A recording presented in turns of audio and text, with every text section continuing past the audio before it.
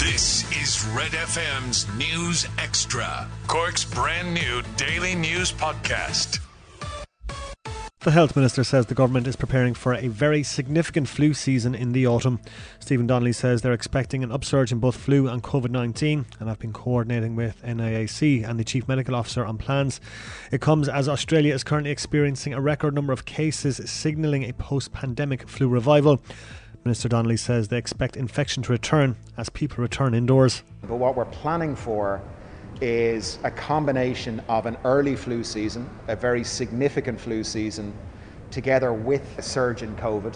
Regardless of whether there's a new variant of concern, people will be going back to work, people will be coming back from their holidays, people will begin to go back indoors again. And so that's what we have to plan for. The government needs to urgently take action if it's to prepare for today's climate and that of the future. The Climate Change Advisory Council has warned that the country's buildings, supply routes, public services, health system and work practices all need to adapt to extreme weather conditions. The warning comes as the Agriculture and Environment Ministers meet today to decide on emission targets for the farming sector. Independent TD for Roscommon Galway, Michael Fitzmaurice, is urging Agriculture Minister Charlie McConalogue not to agree to a 30% cut in emissions. Minister McConalogue needs to stand up for rural Ireland and accept nothing from Eamon Ryan in relation to the figures he's talking about. I know that the Minister for Agriculture needs to hold firm at the maximum 22%, which I actually don't agree with. 455 people were waiting on trolleys at Irish hospitals this morning. That's up from 396 yesterday, with 384 patients waiting in emergency departments and 71 on the wards. Cork University Hospital had the highest numbers, with 63 people waiting on a bed. There's no indication that the number of Ukrainian refugees arriving here every week will ease off for the remainder of the year. 1,400 people are arriving from the war-torn country every week, stretching the state's accommodation facilities to their limit.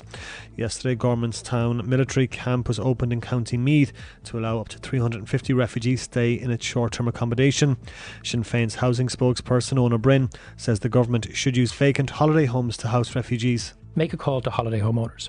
Offer them a 12-month licence agreement so they would have legal certainty they would get their property back after 12 months and give them a modest administrative payment of €400 or €500 a month. There are 60,000 such homes in the state. If we manage to get between 5 and 10% of those, a very, very modest target, you would have 3,000 to 6,000 units of good quality emergency accommodation outside of the housing system. Finally, Dunstore's workers have lodged a pay claim demanding a 7.7% increase.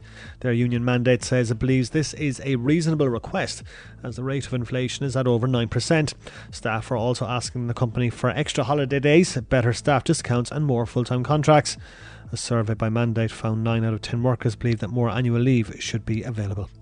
And that's the latest news this hour.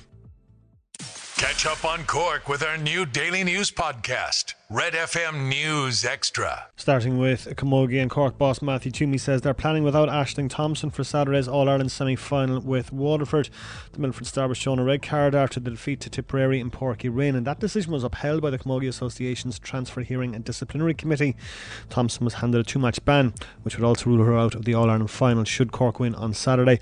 Boss Matthew Toomey told Red FM Sport that while there is an avenue for appeal, they're planning without Thompson as things stand. At present, she's suspended for 2 matches. There is an avenue open, I suppose, for us to appeal that, which obviously we have to do. But as anything more than that, I don't know. It's up in the air a bit at the moment, so we just have to see how that process goes and hopefully have her available for the Waterford game. In ladies football, Cork take on Cavan in the All-Ireland Minor Football Championship semi-final this evening. That game is in McDonagh Park in Neenah.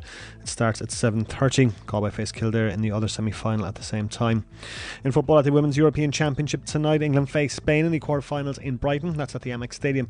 Kick-off is at 8. In athletics, the World Championships continuing today in Oregon tonight. Ireland's Rosita Adeleke runs in the semi-finals of the women's 400 metres. And Mark English lines up in the heats of the men's 800 metres. In cycling, stage 17 of the Tour de France today, a 129.7 kilometre climb in the French Pyrenees. Denmark's Jonas Vingegaard is still in the yellow jersey. And in cricket, Ireland taking on New Zealand in the second of their T20 International Series at Stormont today. Play due to get underway at 4 o'clock. That's the sport on Cork's Red FM. The 5 biggest stories in Cork today. This is Red FM's News Extra.